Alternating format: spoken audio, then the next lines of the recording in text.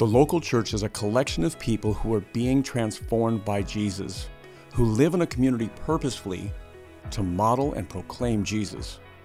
Scripture tells us to be prepared to give an answer for the hope that we have. Every story is unique. Each person is an individual who has met Jesus. All of us have strengths and weaknesses.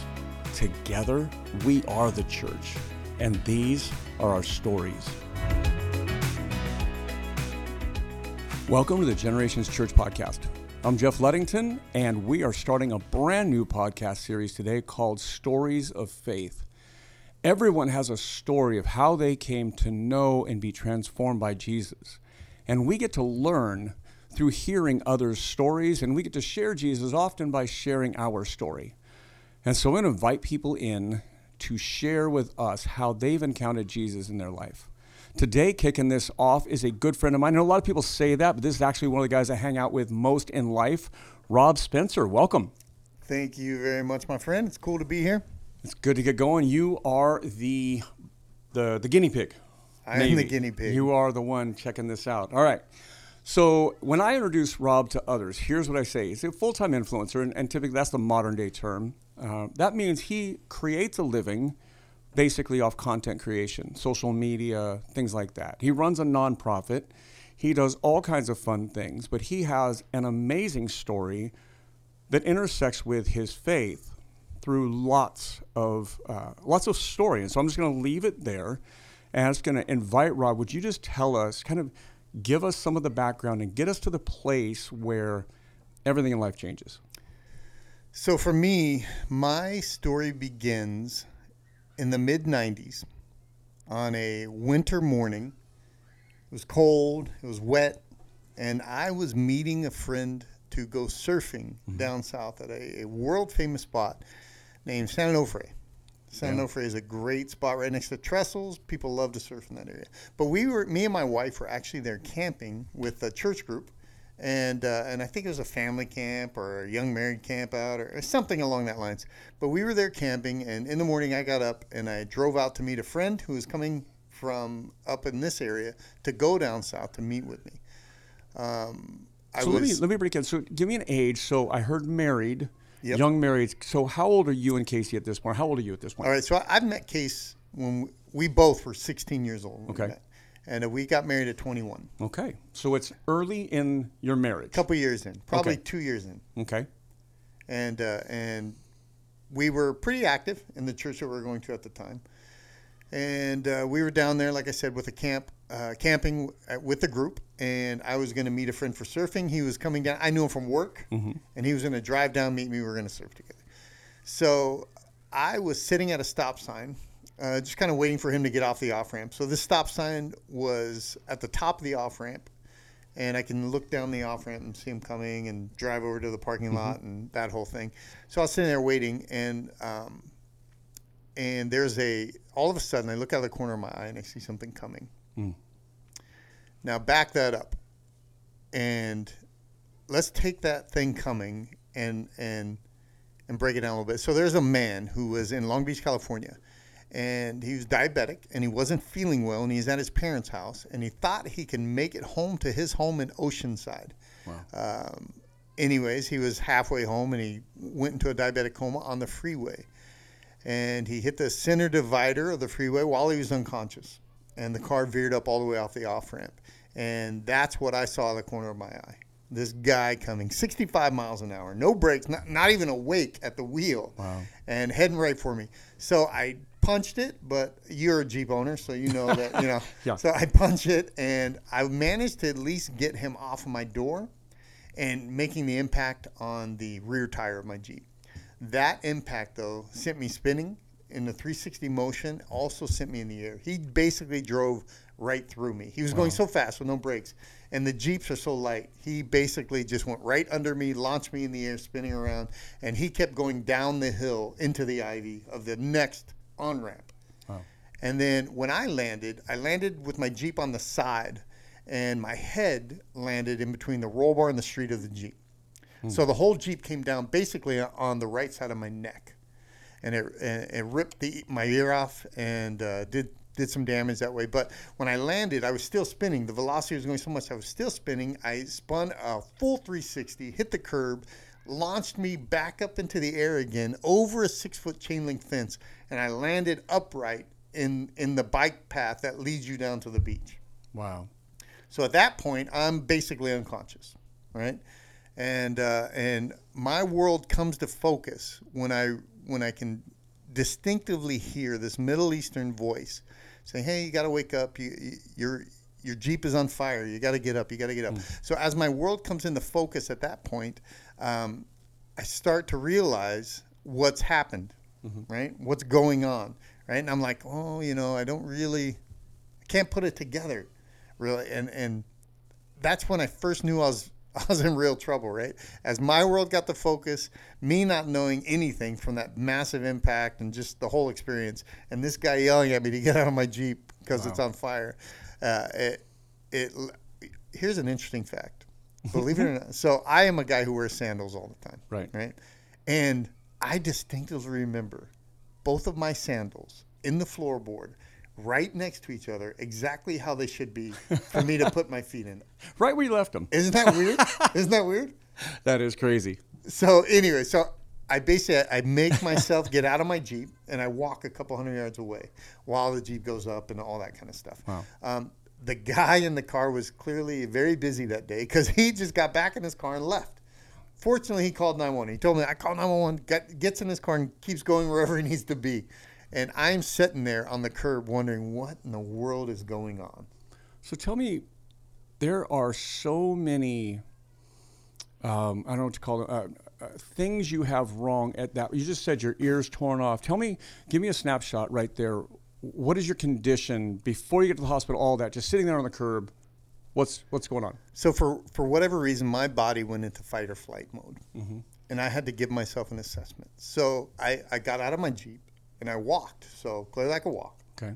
I was sitting there on that curb, and I noticed my jaw was broken because I couldn't move it. I couldn't swallow. I couldn't do any of that stuff. So I didn't know about my ear yet, though. But I did know my jaw was messed up. And I knew I had a really big headache at the time. So I bet. So I basically sat there on the curb with my head down, letting the blood just kind of flow from my mouth because I couldn't swallow it. I couldn't spit it. I couldn't do anything because my jaw wasn't working. Okay. And that's when I really knew that, oh no, if I go into shock or if I lay down, and I was totally fighting mentally like, oh man, I just want to lay down. I just want to lay down. But I knew if I do that, I would just choke and die on my own blood and whatever. So I kept myself from doing that, from going unconscious and from laying down. And all I know at that point is my jaw is broken. Okay. So I sat there in that condition for over 45 minutes waiting for the paramedics to show up. Wow. And the whole time was a battle. I just remember this struggle. And I now know what it was, right? I know that it was God keeping me on the up here, keeping me going, right? But I had this total, just a conflicting struggle of, it sounds weird, but of, look, is that it? Am I just supposed to lay down and die, or am I supposed to, what's going on here? And it's total confusion and total chaos physically, and the amount of trauma physically that happened through that accident is enough to put most people down, So it was a weird internal struggle between, am I supposed to be alive still or not? Okay. So obviously an ambulance gets you, you go to the hospital where you find out more of what's happened to you. So once the fire guy gets there, right? Okay. The paramedic basically off the fire door. He gets there, and first thing I knew I'm in bad shape because first thing he walked up was like, ooh. I'm like, whoa, what? Yeah, thanks, dude. And then he tells me, I'm gonna have to cut your clothes off of you. And I remember this very specific as well, that the jacket was ruined from blood and all that other stuff. But I remember that I really liked that jacket, right? So at least at that time, I'm thinking, oh, this is a nice jacket, right? But I have no real context for anything it's just shock is all it is. I'm reacting to shock. So I'm like, oh, no, let me take it off. And he cut my clothes off. Anyway, so he's the one that told me my ear was torn off. and he had to bandage around there and Wow. put it back on my head. And then as soon as I got on a backboard, like one of those wood boards that they strap you to with a seat collar on, and I kind of was on a gurney, and I felt like, okay, I'm in good hands. I immediately went unconscious. Yeah, I bet. And from that ride to the hospital, I was basically unconscious. And then once I got to the hospital, I was in and out of consciousness for a long, long time, and that's just kind of how it was. And eventually, when I woke up for good, there was a very, very eerie, weird feeling that nobody that I know personally has ever experienced. I'm sure I know they're out there. In fact, I just heard on the news today or yesterday of this kind of thing happening to a girl that has taken a lot of concussions from lacrosse. Okay. But anyways, I didn't know anything. I didn't have a memory. It was weird because I'm alive. I'm a human. I know I'm a human. But I don't remember anything. So let's play that out a little bit. So when people are listening, they may think, okay, I don't remember the accident. I don't remember this. We just said like we're ballparking 23, 24. You don't remember the first 23, 24 years of your life. From birth to that memory is gone, or from birth to that accident is gone. Permanently. No Still family, gone today. No friends, no schooling, no sports, no entertainment, no reason why I like what I like and don't like what I don't like. I don't know what food to eat that nothing. There's zero memory. There's zero reference point for any of my life up to this point. Wow. Okay, so. It's very scary, actually. I can't even very imagine. Scary and very, I guess that's when anxiety was first introduced into my life. I'm guessing, yeah. Or you don't know. Yeah. You're always anxious. Yeah, there you go. All right, so at some point, a doctor tells you something. I know they have to alert Casey. There's a lot of, so tell us about that. What do you learn? What happens with Casey? Get us to that point. So I'm going to tell you just a little bit about where Casey's mindset must have been. And then I'm going to let her be in on this series and tell you her version. But somebody shows up at the campground and says, I'm looking for Casey Spencer. And it's like a park ranger. And she's like, oh, no. Right. You have to come with me, ma'am. What happened? I don't know. They just told me to come and get you. So there's been an accident. So they drove her to the hospital. And for at least, I know for the first, I want to think it was 24 hours basically, they left her sitting in the hospital in that emergency room like lobby with zero information, zero encounter, like zero interaction, nothing. Just honestly, they didn't know if I was going to live or die. And all they could really tell her is, we don't know. Yeah, okay. So I'm assuming that's where their bad decision came in to leave her hanging.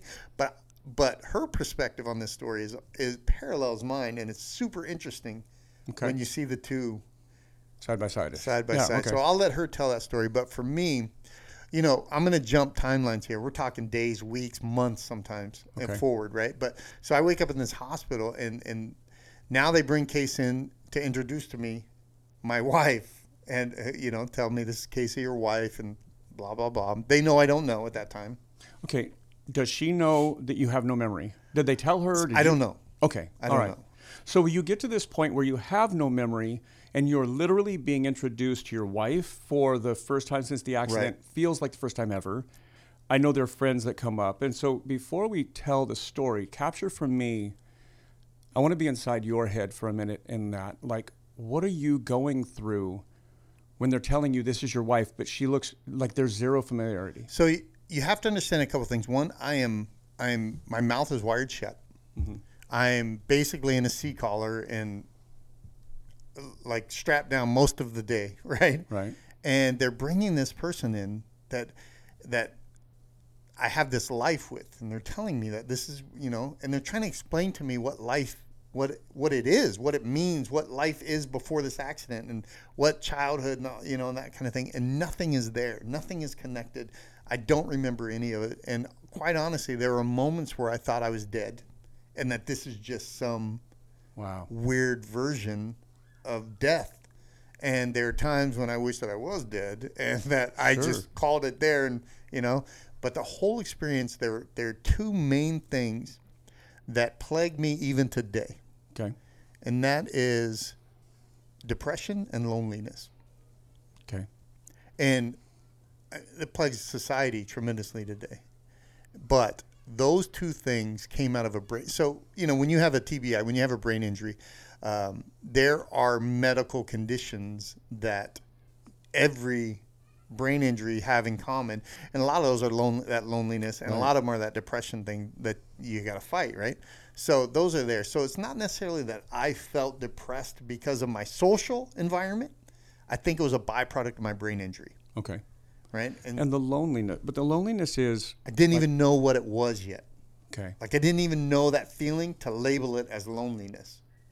Same Okay. thing with depression. I didn't Sure. know to label it as that. What it, in hindsight, that's what I identify it as. Right. But in the moment, I'm laying in the hospital and I'm broken, and I'm just honestly going back in and out of consciousness and trying to figure out what is what. My mouth wires, I can't even communicate if I want to, and I don't even know if I could talk because my, you know what I mean? Because Sure. I'm so physically handicapped at that time, and for those first few hours, few meaning up to days, Sure. I was paralyzed on the right side of my body. So what had happened is the swelling in my neck got so bad that it compressed onto the nerves, and it shut down the right side of my body for a while. And then as that swelling went away, my right side came back, but I was still messed up from it, right? All Yeah. that bad circulation, and like now I've had on the right side of my body, I've had my elbow reconstructed. I have a fake hip. I have my knee reconstructed. I have, I need finger surgery, all on that same side. So obviously, the damage from the Faster. lack of circulation is what's, bringing all those injuries to light today. But in that moment, it is very dark. Okay. So I know, and like you said, Casey was there, but you don't remember her. You're told she's your wife. Her name's Casey, but you have no background. Friends come, people visit. You have no frame of reference, like you said, but you can't talk. You can't even. So you're going through that. So you have this moment, and the word that comes to me is dark. That has to be a dark place, like you said, where like, am I dead? Am I alive? You're asking questions you'd never ask any other time. So you at some point get released from the hospital and are going to go, and I'm going to, if you could see me like air quotes, like go home, but home has such an identity of ours, right? But you're Yep. going to go back to a home that was yours, but you're going to go back to home, but you're not going to know anything. So take me home with you. Okay, so backing up just a little bit. So when they think that I had no memories, they know nothing about brain injuries at the time and how to do this Right. kind of stuff. So I basically was a guinea pig for many, many things to try to stimulate my memory before Not I just even this got podcast. Yeah, Okay. yeah. To stimulate that memory to come back even before I got released, right? So they bring in friends, they bring in everything, and I can't communicate that well. As time goes by, I can move my mouth, I can make sounds. I know that I could talk. I know, that kind of stuff. Sure. But as that comes to be, we're at a place where they brought in all this information and they gave it to me. So I just said I remembered. Okay. But you didn't. By the way, bad step number one in life, right? So critical mistake number one, you lied. You said you remembered, but you didn't. And you know what I want to do is I want to connect that to man's first sin. Sure. You know what I mean? I'm a grown adult. And you know how like in the Bible, like kids have like a certain amount of years that they're covered kind of thing, right? Sure. They're So- growing up. They don't know any different. So as an adult, at that point, not physically, not real, but in those few moments, I was perfect. I was sinless. And then I got to make my first decision. And what was it? Yeah. Wrong. A sin. It was a bad one. Right? It was a bad one. So it's very interesting that we cannot get out of our own way. Sure. We are imperfect.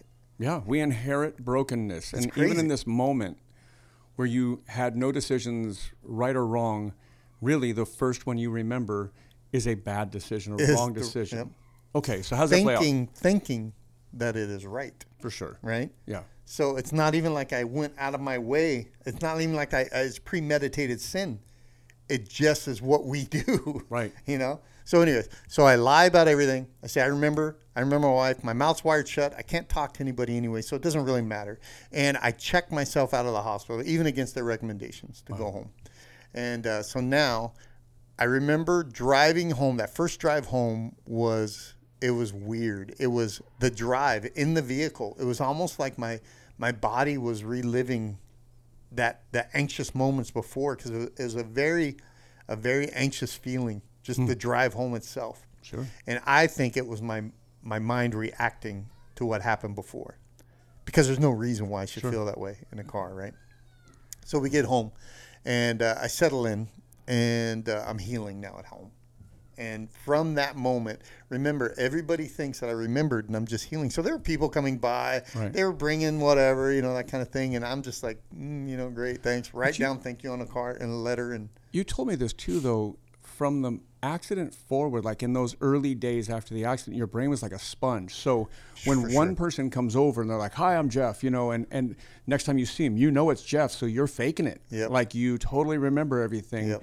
Because you're remembering what they're telling you. Do you know that, this is a little sidebar, but a few years back I went to not Barstow. Where is it? It's out in the desert. It's by Barstow, basically. Okay. It's like where people go. They have this little like old town thing that you could tour through and that kind of. It is Barstow.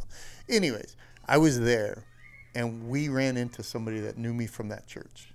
Huh. And they came up and they were talking. This happened to me 3 or 4 times now in my life. And they come up and they've been talking. I just fake it. Right. I just fake it. Even now, I just fake it. What am I going to say? That's ridiculous. I don't remember you. Right. And then when we leave, my wife tells me now, that was this person and this person from then. And, it's very strange. So how you just said that's really important. So she tells you now. But at this point in the story, so back to our story, you're faking it to Casey, too. So she has no idea you don't remember her. I say fake because I'm being kind to myself, but I'm lying to everybody. Sure. Because it's easier than telling them the truth. Okay. And it's easier for them as well as it's easier for me, right? Yeah. So that's why I think that I thought in some weird way that the right thing to do would I'm just trying to look. I'm totally lost. Right. I'm just winging life right now, knowing nothing, and I'm just trying to figure this junk out, right? Yeah. So I made this decision, and I'm going with it. So I'm a sponge. I remember all the stories. I remember the photos. I remember everything. So if someone comes up to me and says, "Hey, I'm Jeff," like you said, yeah, I know who you are. Right. Because I've seen you once and enough to remember since the accident. But in the meantime, as my life develops, all of my past friendships go away. I bet. I don't stay connected. Yeah, why? Right. Not only why, I have to push them away so I can keep the lie moving. Oh, yeah. So let me ask about that. That's a great place. And just so if you're listening, we're going to do this in multiple episodes. We won't always do this. Sometimes we'll do a whole story in one episode, but we will break this one into pieces, into parts, just because it's an amazing story to hear and to learn from. But in that moment, so I want to go back to your lying. You in a way you think it. So here's what I heard: you lie and check yourself out, right? So you're totally faking it at home. You're lying. You've admitted it. How you're doing it. I'm guessing checking yourself out was in your head. That's what you wanted. You're at home. You don't want to admit you don't recognize. Now you're in the lie, and you haven't told your wife. You don't even remember her. So tell me about the impact of living that falsehood. So now you're living in this lie. Tell me about how that impacted you. So I think it's important to connect these 2 points, because do you know that, again, let's take it back to the original couple, Adam and Eve, right? Yeah. Think of what were they doing? Like, why did they want to eat that apple? Because they wanted all that knowledge. Right. They wanted all that power. I took control of my life because I wanted that control. Because I thought that the only way I can make it is to control all of this, right? And it is an interesting parallel. And I don't notice the parallels in the moment, but now that I'm 20 years removed, I look back and there's very specific points where I realize that, look, we've come so far in education. We come so far in science. We come so far in technology. But we all still are the same. We all still go through the same fall. Right. Totally. It's crazy. All the time. Right. It's, So tell me the impact of that decision on yourself and on your relationship, at least at minimum, your relationship with Casey. Yep. So every problem we've ever had was probably stemmed from emotional disconnection, and where she couldn't understand, because I had the truth that I was keeping from her. Right. Yeah, I'm emotionally disconnected at least. Right. You know what I mean? So So explain that. So I know what you're saying there, but so you talk about like the different stages that people go through in relationships. So explain that, what you don't have that she does. Right. So I put it like this: the puppy love allows for a lot of grace in life. Sure. Right. So if you go through a relationship and you have all the good memories, the courting, the dating, the falling in love, the getting married, the newlywed years of life. You have all of these great moments that you can use to mask some of the bad moments, right? Sure. So, for example, has anybody come up to you ever in life where you met him and you think, dude, what a jerk? Why is that guy, right? Sure, of because course. you don't know. Right. But his wife or his friend or somebody in his life remembers all of those. Yeah. So it's almost like he gets a pass because Yeah, that's the Bible just who he says is. love Right? covers a multitude of sins. There And you so go, there there you you go, go. right? So you don't have that framework, that puppy love, that experience, all the goods in this moment, and so you're completely flying blind in a relationship. Every moment is the first moment, Wow. right? Yeah. Every experience is the first experience. Okay. So How long does this deception, this faking it, this living in this lie, how long does that last? So what I've learned from, first of all, that every moment is a new moment. How do I apply it to my life is I need to be careful how I treat people in the beginning, right? That's a good I need takeaway. to be careful what I say. I need to be a little more loving. I need to be a little more friendly, Sure. right? Because when people come and interact with me, I have a hard line because I have a physical hard line even, Sure. where they don't. But it's all affecting the people the same because if I don't know you, I don't know you. Sure. So our words are, the Bible tells us, the tongue is sharper than the sword type Right. thing. Very true. Absolutely. Very true. I'm actually going to retract my question, so I will save that for the next episode. So here's what I want to say. I want to hear kind of all of us, maybe not, I don't compare like my worst, your worst, my hard day, your hard day. I don't do any of that, right? But we all get to a place at some point in our life that is dark. Mine was of my own creation. Yours was caused by an accident, and then choices you made afterwards. But we're not looking to assign blame, just to say, we all get to this place at some point in our lives, maybe over and over again, that are dark and hard and heavy and painful. And so I want to close this episode up with just a question. What do you say to somebody who's in that place listening right now? So what I would say is understand that what you do and what you say has the potential to change the life of somebody that is disconnected from you by 7 degrees. Okay. Right? That diabetic man that woke up, that thought he was feeling not well, but he can make it. I don't know that guy. I still don't know. I don't even know his name. I never met him. I never intended on meeting. I'll never meet him again. Right. I don't know his family. I don't know his friends. I don't know anything about his life. But he changed my life and the people around me forever. Okay. And it wasn't even intentionally bad for him. Right. I mean, it was in the sense of you weren't feeling. He made a right? decision. So Yeah. for me personally, I need to understand the things that I say and do could potentially hurt or negatively affect or positively affect the lives of people around me that I will never even know. That's one thing. Okay. The other thing is, if you're at a point of being depressed or if you're struggling with anxiety, understand and as we look back at my story, we followed I'm just like everybody else.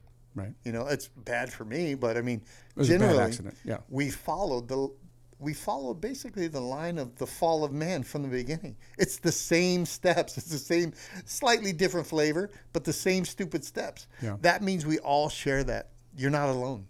Right. Even when you feel alone, you're not alone, right? That's one thing. Two, the good news is there are ways to control it. Okay. And so we'll pick that up. That'll be a theme for sure of the next episode. And so I want to say this. I'm going to go back to what Rob said. The story in the garden is this. God creates humanity and designs them and makes them, and they're living in their life and they're flourishing, and then they make this decision to do what God said not to do, and it ruins everything. But there are successive decisions. After that, the cover-up, the not seeking God, the living in a lie, all of that takes place afterwards. And when I hear Rob's story, what I hear is that moment, though sometimes we choose the things that create the darkness, the anxiety, the pain, the loneliness. Maybe we choose it, maybe we didn't. My struggles were more of my own creation. Yours was a tragic accident. However, in those things, so if you're in that place right now, your next decision matters. You can make a decision that can help you or can hurt you. What we'll learn is that the lie he was living with caught up and did more damage.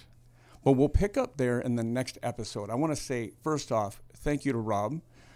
He'll be back on for the next episode. Stay tuned. Listen up for the next one.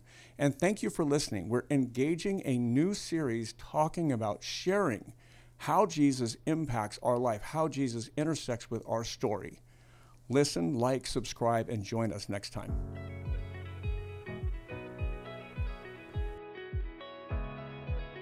Thank you for listening to this story about how Jesus made a difference. Generations Church is filled with ordinary people who met an extraordinary Savior. Subscribe so you don't miss a single story. Would you stop and share this with one friend today? The story of Jesus is most easily seen in the lives of people who know him.